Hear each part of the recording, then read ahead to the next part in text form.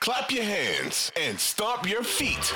You're listening to the Clap Your Hands podcast, hosted by Elliot Shore-Parks and Kyle Newbeck. Here they go.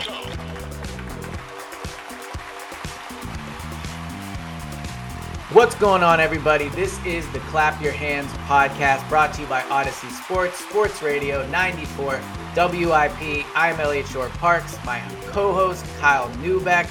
As always, as Kyle always reminds me to start the pod, download the Odyssey app. It's where you get all the episodes first. There'll be more and more coming out for sure, especially if the Sixers keep this winning up. And other than that, Kyle, what's up, man? It's been a while. My life is consumed with Eagles right now, as I'd imagine lots of people in Philadelphia's lives are. But Sixers keep on winning. Yeah, man, it's a good time if you're the Sixers themselves, I feel like, because they can just sort of, even if they lose right now, nobody really cares. The Eagles are taking all the pressure off of them. Now, I'm sure they would like to be getting more credit for the run that they've been on over the last, let's call it a month and a half. Definitely over the last week and a half, 2 weeks, with them going out west and having an undefeated road trip. But I think one thing that Daryl Morey has said is he didn't understand before he got to Philadelphia that you always want the Eagles to be good, that it lifts the mood. Whereas he was in he's in Houston, where it was if the Texans were good there, football is king to a degree in Texas, that nobody cares about what you're doing. Right. Whereas I think people see it here as they're so interconnected, all the fan bases, that if everybody's rolling, it's just good vibes all around in the city. You get a little more leeway. Well, I remember when the Phillies were making their World Series run, the Eagles were in the current 5-0, 6-0, 7-0, 8-0. And that might be the only time I've seen the Eagles not be top billing in the city, taking the World Series run. We talked about it on the last pod, but the Sixers being on the West Coast, I think is not helping in terms of getting attention for the success they're having. Look, I can speak for probably everybody listening to this pod. I can't imagine many people saw the Kings game, considering it was directly. Now, I will say the Eagles made it easier to watch because they put that game away very early on. 28-0 at halftime. So you could have flipped over. But what I want to ask you, Kyle, is as someone that not only watched the game, but as the Sixers beat reporter we need, watched it, closely. Tell everybody what they missed while the Eagles were dominating the Giants. I saw Maxey killing it, but what were your takeaways from that game? So let's just zoom out a little bit and talk about that whole West Coast trip that'll lead into the Kings. I think what people are maybe missing is that this team finally sort of looks like a team that is taking this opportunity in front of them seriously. Mm-hmm. That, they go into that Kings game with the same attitude they had when they had Joel Embiid and James Harden available the rest of the trip, which is, this is another chance to get a win. We don't care that Joel's not available, that James isn't playing, that, everyone's watching the Eagles game. It's up to us, the guys who are left, to go out there and, make the best of this. And, I think that was really exemplified by the fact that they go down 21 points in the second quarter. It's the final game of the road trip. That is a classic scenario where most NBA teams just absolutely lay down. It's you go down big early in the final game of a pretty long road trip. That's just a loss. You eat the loss, you go home. 4-1 road trip. Nobody watches the game anyway. That would have been something that I think a lot of those guys could have come home pretty content with. But instead, they cut the lead down to 10 by halftime.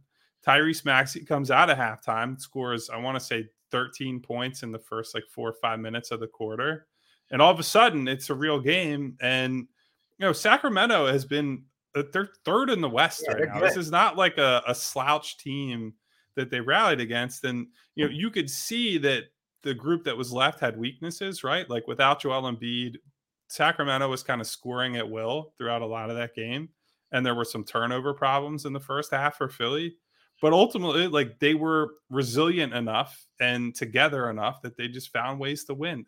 They had more, I believe that was their highest offensive rebounding game of the season. It was one of the best, if we're talking about by rate stats, it was one of the best offensive rebounding games that any team has had all season. And that's just like, that shows you like that team, that to me is like an effort stat, because this is not a group that has a lot of great rebounders. So to see like Tyrese Maxey and Shake Milton and these other guys that are not Trez or Paul Reed getting offensive rebounds and, making sure they have the best chance they could possibly have to win the game. Yeah. It says a lot about the commitment of this group right now, about the chance that they think they have in front of them. And certainly the idea that they're looking down their schedule between now and mid-April and saying, we got a tough road ahead, so we can't throw away any of these games. Well, that's what I wanted to ask you, because when we started this pod, and I don't want to take full credit for them turning around, but there's absolutely no question since we started the pod, their record is immaculate. I mean, since that Rockets game, I feel like they've only lost maybe 3 or 4 total games. But one thing we did talk about at the beginning of the pod was a lack of effort and a frustrating lack of effort from Joel and Harden. You brought up the offensive rebounding, yes, an effort stat. You brought up the fact they were behind, came back, won that game. I know you weren't on the Western Coast trip, so you weren't around the team. But I'm curious from your perspective that knows the players well, knows Doc, do you think something has clicked? Like, why do you think all of a sudden we're seeing this team take every game seriously? We're seeing this team really come out every night, and you don't see the lackadaisical type of effort you used to. What do you think's changed? Well, so you can't say this for the Sacramento game, but some of it is Joel. Like when Joel comes out and, as we've talked about, leads by example. Yeah, it's pretty tough to ignore that your best player, who's an MVP caliber player, is just playing harder than everybody else. Like I thought the start of the Portland game specifically, he came out and was like, we're going to destroy these guys. And they get out to a 20-plus point lead. Now they dicked around too much in the second half. He was in foul trouble, so that impacted the game. But like when he comes out and establishes a tone and he's playing two-way basketball rather than just, the offense is so good at this point mostly just with him and Harden running pick and roll. Like that is such an automatic scoring play for them that the offense is going to be good, even if he's kind of mentally not all there. It's the defensive side of the ball where you really see it, or like when they get a stop and he runs the floor and you see, this 7-foot guy in transition, giving his teammates an outlet and all that kind of stuff. Like that's where it shows up. And I think, you see Joel Embiid sprinting down the floor to get into a play. That is like, oh, wow. Like you're a guy on the bench, you're Trez or Paul Reed or some of their backup wings and guards. And you see that, it's like, all right, I got to come into this game and I got to match his energy. Like that. Yeah. It's really, to me, it's that simple a lot of the time. I think also like this is just a good and deep team. I know they've had some nights where the bench is not really going and all that, but with Shake Milton, knock on wood, staying mostly healthy this year, that's made a big difference for him, which by extension has made big difference for the team. George Niang giving them shooting off the bench every night. Like all the pieces fit fairly well, and they just have a lot of at least decent players. I'm not going to act like the guys that are coming in off the bench are world beaters. But when you have like 5 or 6 starting caliber guys, I guess it depends on what you think of PJ right now. Right, yeah. Maxey and Melton are both starting caliber guys. Yeah. But so you have at least 6 starting caliber guys. Then you have a couple who could probably get to that level on their best nights. End of your bench, you fill in a couple more, and that's the recipe for a good team, is having 2 really, really good stars, some guys who are below that level but ultra productive every night, and then some swing players. I think they have all the makings of a very good team, and it's been great seeing them live up to that promise rather than disappointing as they have in some seasons in the past. Well, and to your point about the depth on the team, even just looking at the box score, I mean, Toby 17, Harrell 17, Milton 14, Shake 15, like that's great depth. And, we talked about the pod too, about how many guys they have that you could put in a playoff game. And that'll be one thing to figure out as it goes on. How much of the success is just they're attacking these games the right way and it's the regular season, and how will that change in the playoffs? But that's what I wanted to ask you too, because what you mentioned about the Harden and Embiid pick and roll, it's probably the best like consistent bucket they've had outside of just Embiid ISO in a really long time in terms of an actual play. Like Embiid ISO isn't really a play. You're just giving them the ball. But in terms of something they could go to that is hard for defenses to stop, I've seen a lot of and heard people say, well, who knows playoff time, whether or not that will, whether defenses will play it, whether they'll play it the same way. My question for you is the Embiid Harden pick and roll. Do you see this as something that could work in the playoffs, or is it working right now just because teams are getting used to seeing it and they'll play it differently, come game 7 of the second round, which is really kind of what this season is all leading up to? To me, I feel like unless one of these guys gets hurt, I don't see why it would suddenly become. I mean, it'll be less effective in the sense that every play gets less effective in the playoffs, but it's at such a high floor that even if you dent that a little bit, it's still going to be a really effective play for them. Like the big difference now on this end is more on the Harden side of things, because last year, if teams just loaded up against Joel in pick and rolls and said, James, you have to go out there and beat us. Yeah. I don't know that Harden necessarily had the juice to do that. In fact, I know for sure that he did not, because there were just times that he couldn't get by guys and all that. Like, that was well documented. I do think that's been better. I still don't think he's 30-point a game James Harden, like not at that level of athleticism he was at, 4 or 5 years ago or whatever. But he has been much better equipped to take advantage of, if a guy's just going to keep backing off him or shading toward Joel, he's going to get to the rim and either score or get fouled. Or if you at the last minute recover, he's throwing a pass to the opposite corner. Sixers are getting an open 3 out of it. So, I think that is probably the biggest difference between this year and last year, where last year you could say, all right, they're probably sending too much pressure at James because they were that was the weird thing last season, is that I felt like James was much more effective than he probably should have been, because teams were still sending 2 on the ball at him. And he's a great passer. So he's making that play every time. As soon as they switched to, we'll play you straight up and you got to get by somebody, he was done. Like, that was the end of his year, essentially. And so to see him able to beat that style of coverage this year more reliably, that's a huge jump in, I think their playoff fortunes. And then also, if you look around the league, as we've talked about a bunch recently, Milwaukee has been in a downturn. Like, the Sixers are number 2 in the East. Yeah, they're ahead of them now. They're number 2 in the East right now, undisputed. And so we're going to see where it all ends up. But if they can somehow manage to, now I think staying at number 2 might be unrealistic because of their schedule. But if you can play all but the conference finals on your home floor, essentially have home court for those series, that's a big deal against, there's not a big level of separation between, as we've talked about, between the Sixers, the Bucks, the Nets, and even the Cavs. I throw in there. I know you discount them a little bit, but I got to say just playoff time. But but that group, if you have home court against all those teams, regardless of who emerges from that group, that's a huge, huge deal, because that could really, like, the gaps in talent are small enough that could swing an entire series. Yeah, and I actually think the Sixers have a great home court advantage. Like, the games I've covered there, the games I've gone to, I mean, I think you could argue it's almost maybe better than the Eagles, just because I don't like the fact the Eagles is outside. I like domes better. So I do think the Sixers have a great home field advantage. But the other question I had for you about the Kings game was Maxey, 32 points. We've talked a lot about Maxey in what is his role on this current team. So I do think him going where there's no Harden and no Embiid, going and dropping 32 shows you what he could be if he was not the guy for 82 games. That's very different than doing it for one night. But the fact that he went out there and was able to do it, what are your thoughts on that? Because I kind of go 2 ways on it. One hand, it's, man, they can't trade Maxey because he's capable of doing this. He can be that guy if Harden's out, those type of things.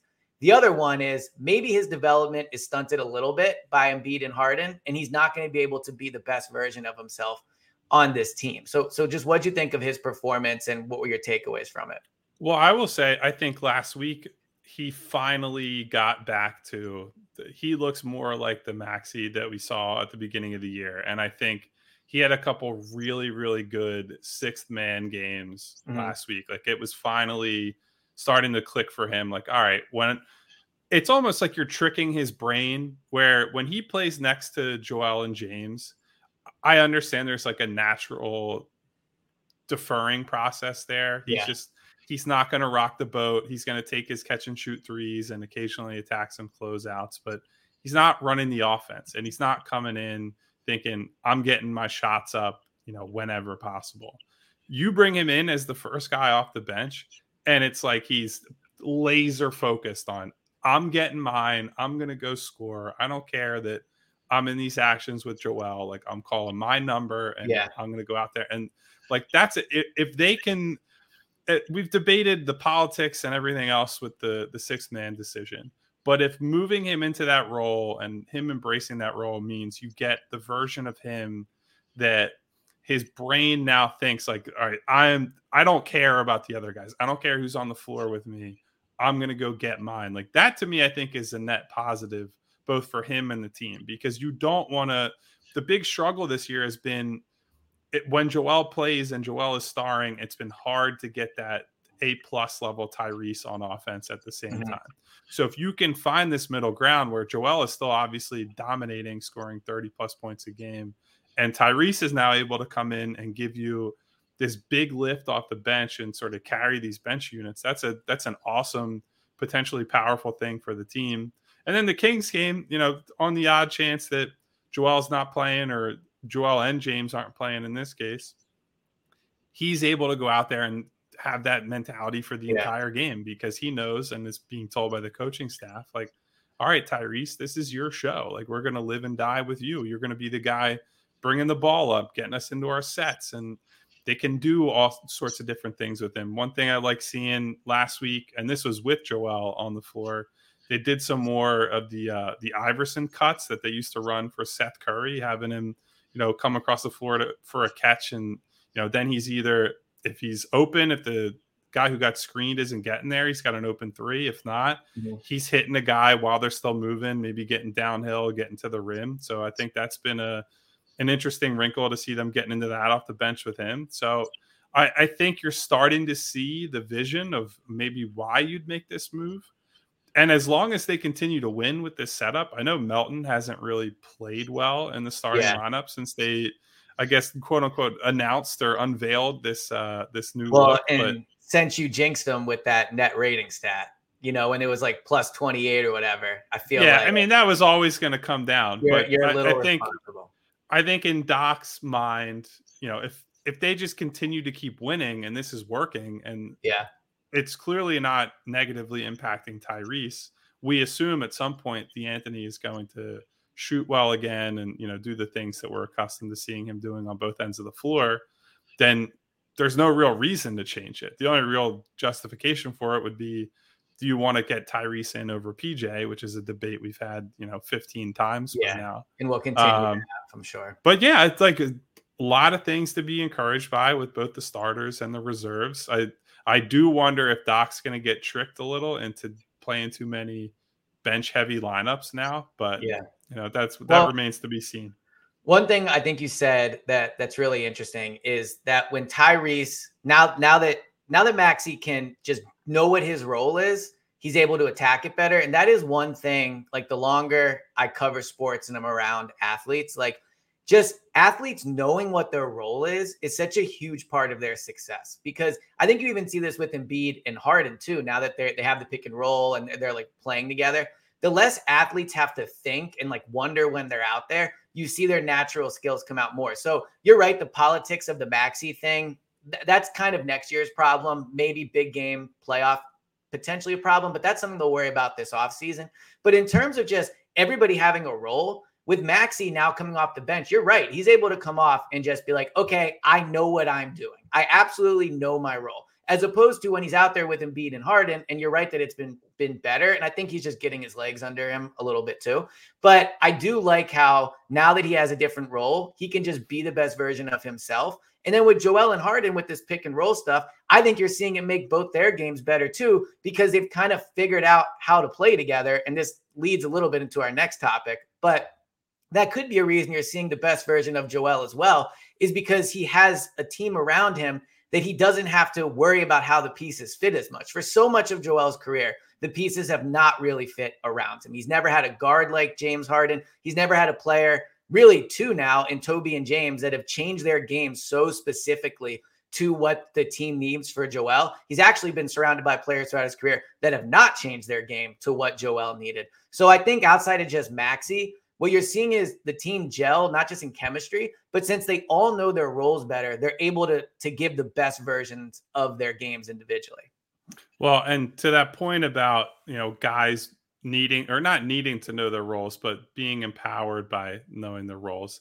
That's something that, like, even if you're someone who doesn't want to give Doc Rivers any credit at all, that's something that he historically, and certainly as soon as he arrived here, makes an impact with, right? Like, he came in, and at the time that he takes the job, I think people forget this now because, Ben's situation went the way it did. There was a really large contingent of people, both here and outside of Philadelphia, that after that Celtics sweep in the bubble are like, well, maybe they should trade Joel, or maybe Ben is the guy they need to really gear everything around. Like, he should be should tailor the roster around him, blah, blah, even though they were already doing that. And that's a whole nother discussion. But there's a lot of that. And Doc comes in, and it was very clear that it was like, no, Joel is the best player, and the best players who things are going to run through. They immediately get the number 1 seed in the East, whatever we say about the playoffs. Joel has his best season ever up to that point. And every year since, the roster changes, the situation changes, but it's very clear. It's like, this is the hierarchy. Joel is the guy, and everybody else's roles are going to, mold and adapt around that. And like, that's a potential fork in the road moment for the franchise when Doc comes in. Like, let's say Doc comes in and there's not agreement on that, and he thinks, maybe I need to make this more of an up-tempo Ben Simmons centric team, and then maybe Joel wants out, or like, you don't know how that goes. And so I think that's one thing that Doc has always done fairly well. He did it in Boston when that KG, Paul Pierce, Ray Allen team came together, and they figured out their structure and their hierarchy basically as soon as he came in, and they got rolling. So I think that's something that he's done well with this group once again, and I think it's a big part of their success so far. Yeah, and look, people are not going to give Doc credit. It is what it is, right? It is what it is. They're just not going to give him credit until they win in the playoffs. Playoffs will change a lot of things. All right, let's just get into the topic of the pod. The thing, really the game we've been waiting for, at least I know I've been waiting for a ton for this game. We're finally going to see Joel versus Ben this Wednesday night. The Sixers will have. We assume anyway, because Joel did sit out the other night. Yeah. I mean, I'm going to be at practice in a little while, and we'll see. I can't imagine. I find it hard to believe that he wouldn't play in this game. We just do need to have the qualifier of like, there is like some shred of like, he might not play. Who knows? And especially with these two players too, with Ben, right? But I will be disappointed if Joel, look, if he's hurt and he can't play, it is what it is. I will be disappointed if he doesn't play for what, like a soft reason. It'll feel a little bit like he's ducking Ben, which is insane because he has no reason to duck Ben. He's way better than him. Obviously, that goes without saying, but I just would be disappointed. But what I want to talk about with this, I really want to pick your brain. I think it's a good chance to kind of not recap what happened, but maybe go through it, like what you remember at the time of the Ben thing, looking back at the trade now, and just really if your opinion has changed on it at all. Because I do think my opinion of Ben has changed since the trade. And I think some of the opinions I had when it happened, I probably was wrong. And I wish I kind of didn't have those opinions, but curious as someone that lived it, that was with the team every day, that saw it all. When you think back to Ben, like, what do you remember about the ending, him and Joel, just the whole thing? Do I sound like an asshole if I say I remember being right? Or is that look, because I will say that whole season leading into his spectacular meltdown in the playoffs, there was and it's part of the reason I think that I end up being more negative on Thibault than I actually am in reality. Like more negative on him, like online, I should say. Right. Is that the same contingent that is now like the Matisse needs to play 25 or 30 minutes every night was the same. Like, there's no problem with Ben. You're an idiot for questioning his impact and, things like that. And you could see it all along. Like, it's not like Ben failing in the playoffs was some novel concept before that final year that he actually played in Philadelphia. And it's not like his issues as a player were were like missable. Like this is something that not only plagues him in the playoffs, but has become a much bigger problem for the entire league. Like there are other guys. So Andre Roberson, great example. Amazing defender at his peak, was like part of those OKC teams and like a really important player on those teams. Got to a point where teams just didn't guard him and they left him alone. And so then the Thunder are trying to attack a paint that has an extra guy there on every single possession. And it gets to the point where the guy basically can't play and can't make an impact. Now, it didn't quite get there with Ben because he is a more, we'll say, like a dynamic transition, fast break player. He's a better playmaker than a guy like Roberson and all that. Like, I understand why Ben continues to play in those situations where some other guys would not, but you cannot avoid the fact that he's not going to shoot. And not only that, is not even thinking about shooting. And teams know that. And so I at the end of the whole saga, I just was like, I don't know what you guys have been expecting. The guy hasn't changed. Like you can say he brings XYZ to the table, but push comes to shove. You need this guy in an important game. He's not there. Like I could sit here and look at this Brooklyn Nets team right now. There's a very obvious argument to make that Nick Claxton is actually their third best player. And so if you get to crunch time in the playoffs, Nick Claxton might be, and actually probably is, a more important defender than Ben Simmons. And a better offensive player. Those two guys both cannot and will not shoot. And there's a very clear case to make that like in the last 5 minutes of a playoff game, that Ben should sit so that they can play Claxton, and then you figure out the lineup elsewhere. And like that's not, nobody here or in Brooklyn when he got there would have accepted that reality. Now you watch how it plays out every night. Like, and I will say this too. I think Ben has gotten to a point that is far beyond, like, I would say I was one of the, as an objective media member and not someone who just like, this guy sucks or whatever. Like, I think I was one of the biggest skeptics of Ben in like the final year and a half of him being here. But even as someone who held that stance, I can't say that I ever envisioned him being like this impotent of an offensive player. Like he's averaging 7.5 points a game. It's crazy. And so he's shooting 43% from the line on 1.5 free throws a game. It's like he's not getting there at all. It's like and I don't watch every game of there, so I can't say that it's like, he's afraid to go there or whatever. But like clearly all this has added up to make him a player where he's just not an impactful attacker anymore. So all his value has to come on fast breaks, on defense, as a playmaker. And like you can carve out a good career that way.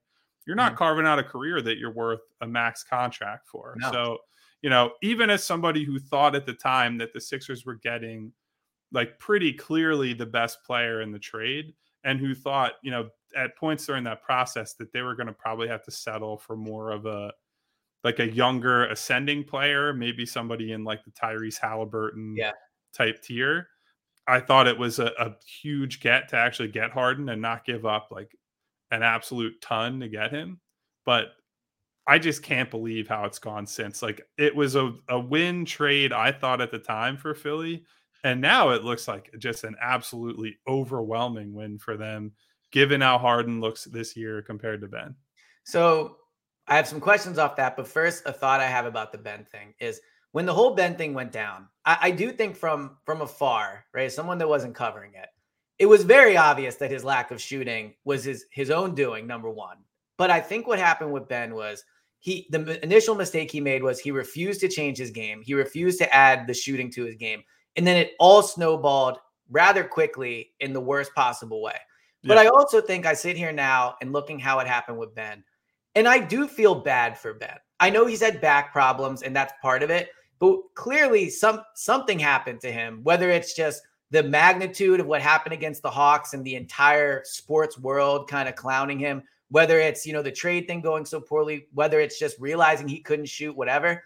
It's clear that mentally he's a shell of what he used to be, right? Like if you look at what he is in Brooklyn, I know he's not shooting the ball, but it's clear he's avoiding it because he's afraid to do it. And I just feel bad for him in that regard. Now it's his own doing because he did not add that to his game, and he had years to do it where he could have done it. And it's also wild when you look back at summer league clips of him his rookie year, and he's shooting the ball pretty comfortably, right? From like the, not. So I will say, people love to bring this up. He didn't shoot that well, though. Like that's he was shooting. Like he was yes, a willing he did shoot. Yeah.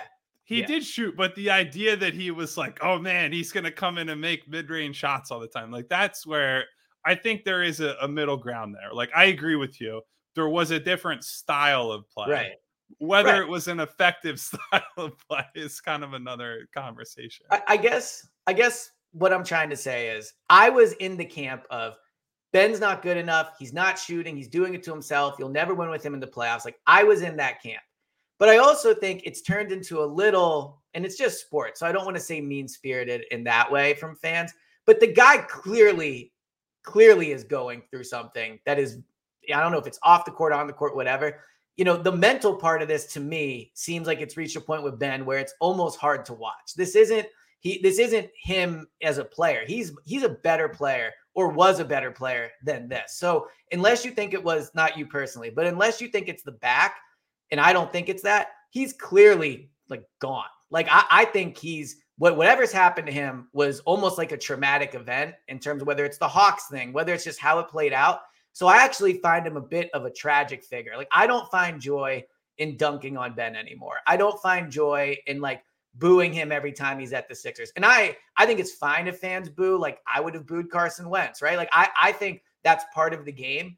But I do think sometimes the Ben stuff from a fan's perspective feels very, very mean-spirited towards someone that is clearly dealing with something. And in reality, didn't do anything that bad to the fan base. Like he requested a trade. Lots of stars do that. His played out uniquely, but lots of stars do that. And look, he played bad against Hawks. There's no denying it. He shelled up. But he was also somewhat the version of the player he always was. Like it wasn't like he was taking 4 threes a game and then in the playoffs he just took none.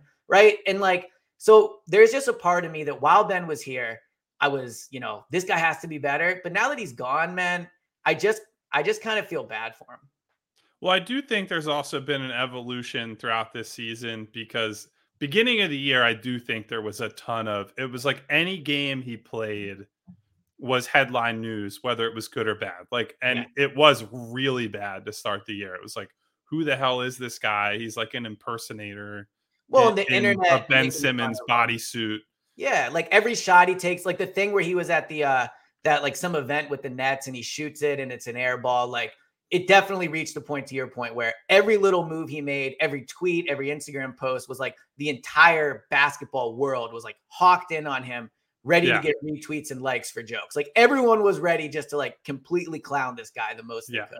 And now I still think there's some of that. I just don't think it's to the point that every single night is like, what did Ben Simmons do? It was like, it almost was like, he was like I don't know if this is like a PC term, but like a freak show at the circus where they have like all kinds of he was the main attraction. Like everybody wanted to, It was just like, so that's, I agree with you. Like that's when it crossed the point of like, I can sit here and we can have a discussion of like, him being a foundational player and whether that works in 2023 and stuff like that. But like, I'm not going into a game watching the Nets, like rooting against him or like saying, ha ha ha, like laughing at this guy for failing or like whatever.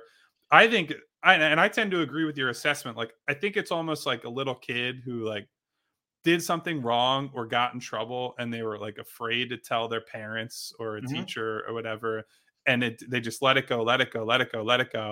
And then it spirals into, instead of making a small mistake, then it's something that you hid and you deceived and you lied and that guilt builds up. And that's like, to me, that's what happened with Ben. It's like when he wasn't shooting earlier in his career, I do think there was the element of he just thought he was playing his way and like the right way. And he knew he was such a high leverage playmaker and all that kind of stuff. And he can do all these other things. Now it feels like he's doing this stuff because he simply can't score or Yeah, like you can't can't do attack anything the else. basket Right. and can't make free throws. And even if he can, like, I'm not saying he literally can't dunk the ball or whatever, but in his mind, clearly he doesn't believe that because like if you were to sit down and watch a Nets game, most of the time when he brings the ball up, it's the worst version of a Sixers bend possession where he crosses half court, he turns his body parallel to the rim, and he's doing a dribble handoff with somebody. And Right. like that, there's very little threat of him like faking a handoff and then going to the rim and dunking. Like we used to see that like 2 or 3 times a game with the Sixers. Now he's only scoring like 7.5 points a game. Like that was 6 points on its own. Just like him pretending to hand the ball off and exploiting a team overplaying that going to the rim. Like he's not even thinking to make Right. moves like that. So I think he very clearly is a much different player and a much worse player now than he was at any point in his Sixers career. But I do think like that Hawk series was a real just flashpoint moment for him. And I'd like maybe he can restore himself and the back is a bigger problem than maybe we realize. And he gets some physical juice back and starts trending back in the other direction. But like as it is right now, I don't think he is capable of being a different player than he's showing them right now. Well, and that's too, and we don't have to get into like mental health discussion of it, but it was part of when Ben left, right? It was, the whole seeing therapy with the Sixers, and you can speak more to this because you were there, but like the money and all that stuff. But I think at the time when Ben was going through what he went through with the Sixers, I don't blame him for asking for a trade. I would have wanted out too. The problem is just because of how bad he was against the Hawks and how much money he made and all those dynamics, he was just a hard player to trade. But there was a lot of, he's just faking this mental health so he doesn't have to play. I think now that it's played out, it's pretty clear. I mean, we talked about how Tyrese and Joel and Harden now like seem so clear-headed on the court because they have their roles figured out. When I watch Ben, to me, he looks like just someone that's lost. Like, I think he is so in his own head about everything, like every move he makes, how people are going to think about it. Should he shoot? Those type of things. So I can't speak to, what level of mental, like that's a personal thing. Each situation is so unique, but it is pretty clear in retrospect, this dude like could not be here for whatever reason. I just don't think it would have worked out at all. But I think like the dunking on him about the mental health stuff at the time in retrospect is a bad look for, some like fans or whatever that did it because he was clearly going through something. Well, so here's what I would say. I 100% agree with you in the sense that there is a mental component to this. Right. What is not necessarily clear to me is like how seriously that's being taken by Ben and or the people around him.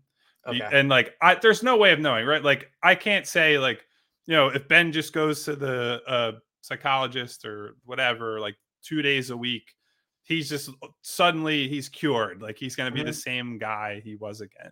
But, he spent a lot of the off season leading into this year saying he's in like this great headspace and all this. And, he's talked to people and there were disputes with the organization in Philly about letting them into the process, like just showing documentation that he was seeing people, that was not provided. And that was part of the back and forth between those two and the Players Association and his agent and so on and so forth. And so like, it's hard for me to give it like any sort of take on it. Right. Because like he could be putting in, hundreds of hours of work and it might just like, it might not be possible for him to like quote unquote fix the problem. I guess the disconnect is he presented himself at least as somebody who was not only working on that problem and ostensibly fix the problem. Like he was saying, I'm coming back this year and I'm going to be me and I'm going to be the best version of me and whatever. And not only was he not that, he is basically just the guy he was at his lowest moment in the Hawks series. Like he is, as I said earlier, he is steps below he's a his worse like player. his average level of play in Philadelphia. Like even somebody who was a Ben hater would say he is much worse now than he was for like a absolutely 50th percentile Ben game with the Mhm. Sixers.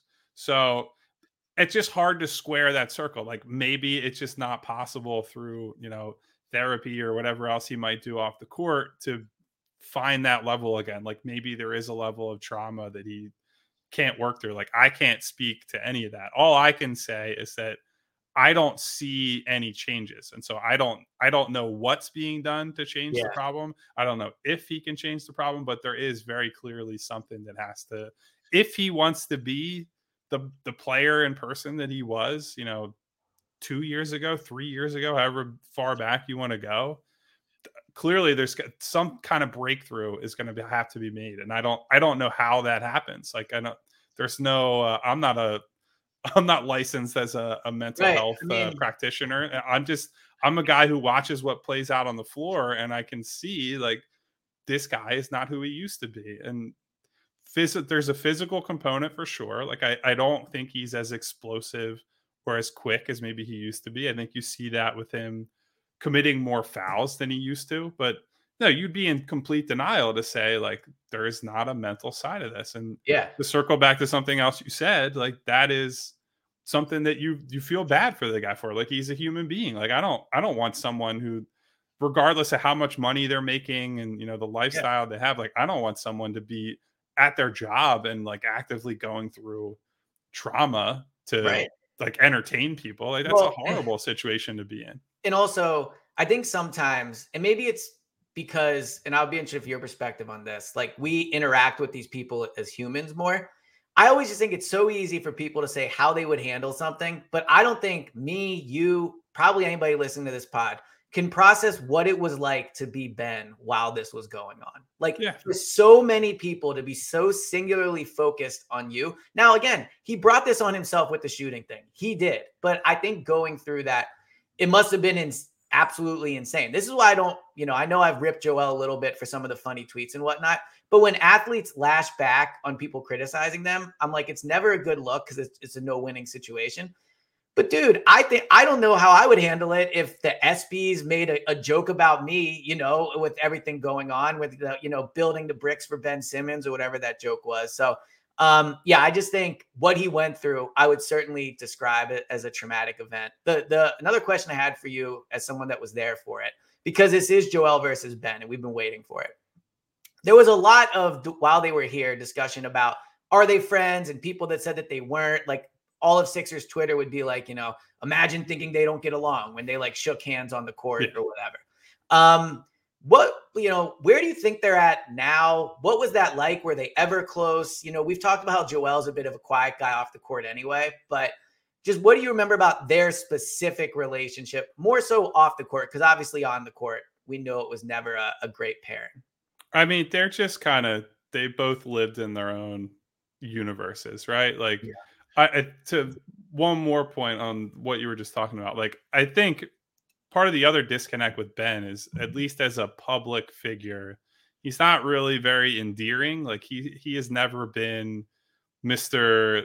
like reach out and hug somebody. Like he's not offering warmth. Like he's a very, JJ Redick used to say it all the time. They called him the man behind the glass. Like he never lets you into his emotional state or anything like that. And like, I think if hindsight's 2020, if Ben could have been more vulnerable with people, and that doesn't mean he has to be vulnerable to the public, but if he's more vulnerable to teammates and people in the organization and whatever, like I think that probably makes a big difference in terms of how everything plays out. I think it's because he's sort of this, I don't mean this in a bad way, like he's more of a cold, like, I have my people and I stick with my people sort of guy. Like in the end, that ultimately is part of why there's not a lot of love lost at the end of that situation. Well, really quick, that's also probably the result of growing up where you're on the cover of Slam when you're 16. Just as being like such a huge star in almost your whole life. I mean, I think it's natural to put that kind of guard up. And what's interesting is Joel really wasn't that. I mean, at Kansas, he was a big deal because he was a great prospect. And I'm sure on the campus, he was a big deal. But he was not Ben Simmons. Like Ben was viewed as the next LeBron. And even when Joel was drafted, I don't think he had the kind of star power that Ben did. So they kind of came from very different perspectives of growing up in a lot of ways, but also just being in the spotlight of something. Right. So it's like it's the wonder kid versus the guy who picked up basketball as a Yeah, teenager and was just like plucked out of obscurity, and now all of a sudden he's in the NBA. Like Joel's right. story is crazy.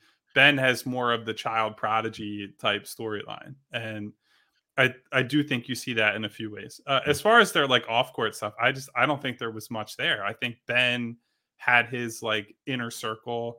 I don't mean that pejoratively. Like he's got his close friends and his Yeah, family, and he kept that close circle that they mostly stuck together and went out together, whether that was during the season or in the off season, whenever they're hanging out in LA.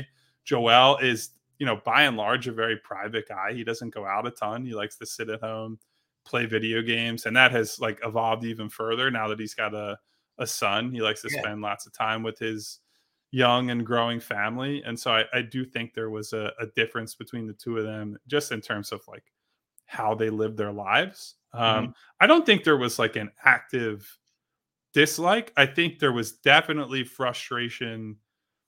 I know on Joel's end, but I would imagine on Ben's end too, of like, to that point we were discussing of whether they should build around this guy or that guy. Like Joel made passive aggressive comments over the years. A Like, lot. I Yeah. space the floor. I do this. I do that for the betterment of the team. That it's like, and I think you should leave, where the guy's wearing the hot dog suit and he says, we're all trying to find the guy who did this. Like he's obviously directing those comments at Ben without Yeah. saying Ben's name.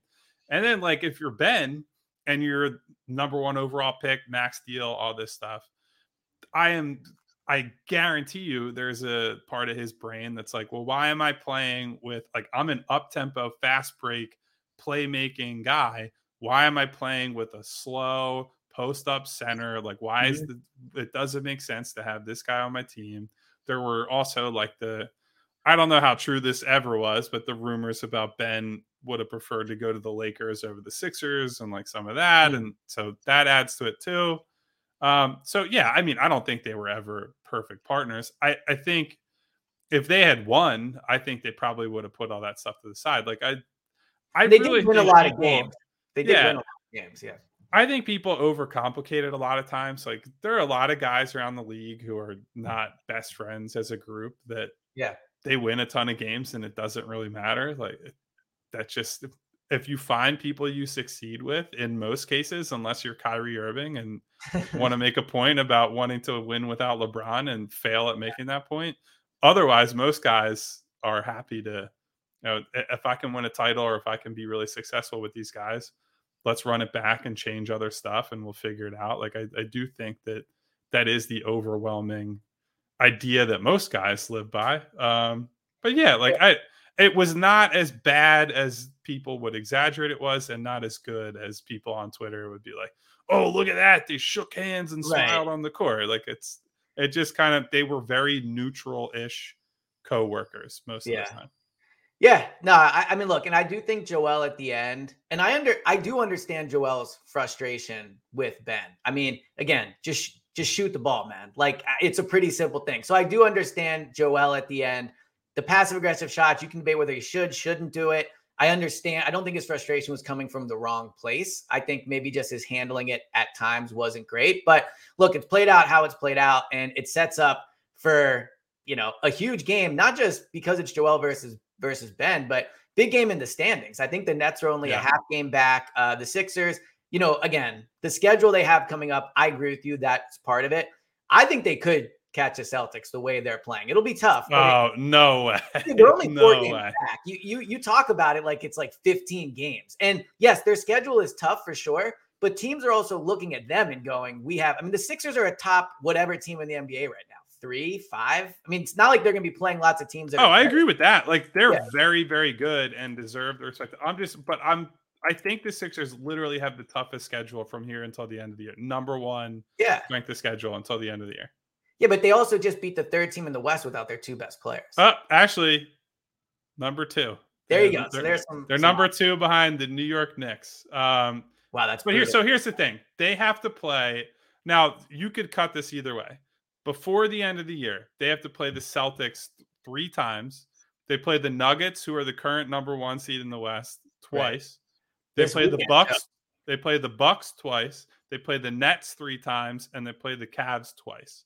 So in that sense, they have as good a chance as anybody to decide how the standings end up, Mhm. right? Because if we assume they win, a lot of the games against lesser competition, ultimately it's going to be decided by how do you split these games amongst the top 5 teams in the East. The problem is the Celtics with that 4-game lead, even if you win a couple of those, Boston on an average night is just better than them and has been better than them. And so it's asking a lot for them to make up that gap. And I think Boston is like middle of the pack in terms of actually their remaining opponents. I'm looking at it right now are below 500 the rest of the year. Not good. So that's just like it's a huge ask unless somebody like if Tatum got hurt or something, sure. But I don't think I think 2 is realistically as high as they're going to go.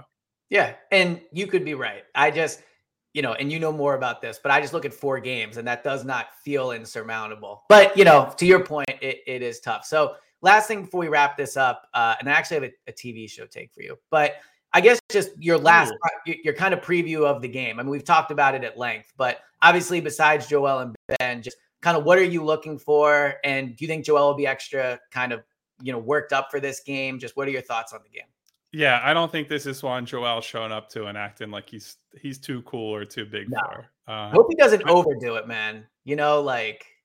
There is definitely a level of like, all right, I hope he has the proper yeah. Because I mean, Joel is a gigantic human being, so if he's too revved up and he like throws Nick Claxton into the stanchion, very easy way to pick up an offensive foul, and then that spirals. We talk so much about Ben being in his head, and it's different. I do think Joel sometimes the emotion can be a positive or a negative for Joel. Like if the game starts out poorly, I can picture Joel getting very frustrated with that. I do think he's gotten better at playing through that kind of stuff and rallying after tough starts.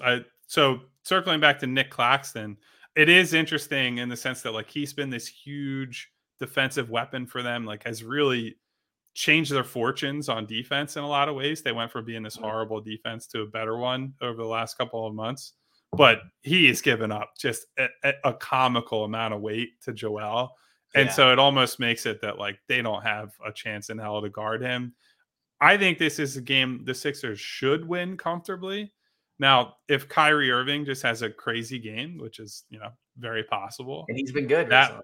He's been very good last few games. That could swing things. But this is a game that without Durant, I think the Sixers are going to be clearly favored in as long as they are fully healthy and, Joel and James both play. We'll see if there are any shenanigans with that. But the atmosphere, it was disappointing that the first time Ben came back and played, Joel did not play because that was like, the Sixers won that game, great performance, all that. That took all the luster out of that game for me. Sure. So I'm really excited to see, what that looks like. I don't think after our long Ben conversation, it's not like we're going to be like, whoa, can't wait to see what Ben has for Joel because Ben has nothing for anybody right now. Yeah. But it'll just be interesting. Yeah. We didn't even talk about the Harden part of it. I mean, there was that quote from Kyrie, so there's that aspect of it too. But look, the nice thing is in a Sixers season that early on can sometimes, especially with everything going on with the Eagles, like Wednesday night, the center of Philly will be again on the Sixers. So we will certainly be doing a pod. I think we decided on Thursday morning to talk about that game. But before we wrap this up, because I know you have to go to practice for the Sixers, I have to go to practice for the Eagles. Dude, let me tell you, The Last of Us is insanely good. For those that don't it's great. On HBO, it's 2 episodes in. It's called The Last of Us. It's like about if a fungus virus like took over the world. So we texted about this a little, and you mentioned it's off a video game. I didn't know that. You can tell watching it how different parts would look like cool levels. But I think the craziest part about the show is the opening scene where it kind of describes how it could happen, and it's not that crazy. Like it probably won't. Knock on wood, obviously won't happen. But it wasn't like it's a science fiction show where you can talk yourself into thinking, especially coming off COVID. But you can talk yourself into thinking like, holy shit, this type of thing could really happen. They actually did change the outbreak part of it from the game a little bit, and I think it was a smart change that they made to make it more of this like active fungus sort of deal Yeah. compared to, because I think it's a little tougher to sell as like an airborne virus. Yeah, they said that after the show, and like I guess you saw that in like the post-show thing from this week. But dude, like the images where and this isn't a spoiler, and if you haven't watched it, you definitely should. I'm not into science fiction shows. It's not even really that, but it's unbelievable. But the scenes where like how it spreads, where like it comes out of the people's mouth, and like, it's really, really good. So you played the game, I guess, based off. I played both games. I actually reviewed the second one for phillyvoice.com. I did not like the second one, but the first one is a classic for many reans. Is it called The Last of Us? Like, is that what the game's called? Yeah, it's called The Last of Us, and then The Last of Us Part 2 is the sequel. And I actually hate being lumped in with the people who don't like the second game, because there was this stupid like political controversy over the second game, which is not the reason I dislike it. I dislike it for very complicated reasons that go back through my childhood of video games. But yeah, so I'm very curious to see what you think of how it ends, because from my understanding, the first season is just the first game. And the ending of the first game is like this really insane. So moment. You know how it ends then? Like, I know exactly what's going to happen. I know what's coming. Wow. Well, it's kind of crazy because I feel like a lot of these shows, like Game of Thrones, like they're based off books. It's weird to me that something can be based off the ending of a video game. I mean, I guess it's the same thing in terms of telling a story. And to be honest, the last time I played non-sports video games was probably when I was like playing Tarzan when I was 12. So I don't do like those type of games. Obviously they've advanced in terms of storytelling and characters and structure and stuff like that. But it's weird to me to think that the video game already says the ending. And so there's a sequel. It's hard to imagine there's a sequel off this, but yeah. I mean, I can't get into what the sequel has, because I don't want to talk about how the first one ends. Yes. Yeah. But no, super good show. I'd highly recommend it to anybody that has not watched it. So I guess it's crushing in the ratings right now. So clearly people are loving it, which I'm happy about, because the more good video game adaptations there are, the better, because most of them are absolutely terrible. Yeah. Well, I'll say it's very well done too, and how it's shot and the special effects and all that stuff. So, all right. Well, I'll be, waiting for that one next Sunday, hopefully after an Eagles win. And, I'm planning my trip to Arizona, but, we will be back on Thursday after the Sixers Nets. Definitely talk about that one. And then, just more pods coming forward. Any final thoughts, Kyle? I know you have to get out of here. But nah, just watch The Last of Us and get ready for, hopefully, Joel versus Ben. Oh, I want it so bad. I crave the content of it. But all right, thanks to everyone that's listened. Once again, it's Clap Your Hands Pod. Odyssey app, download it. 94 WIP. I'm Elliot. He's Kyle, and we'll talk to you guys next time. See you guys.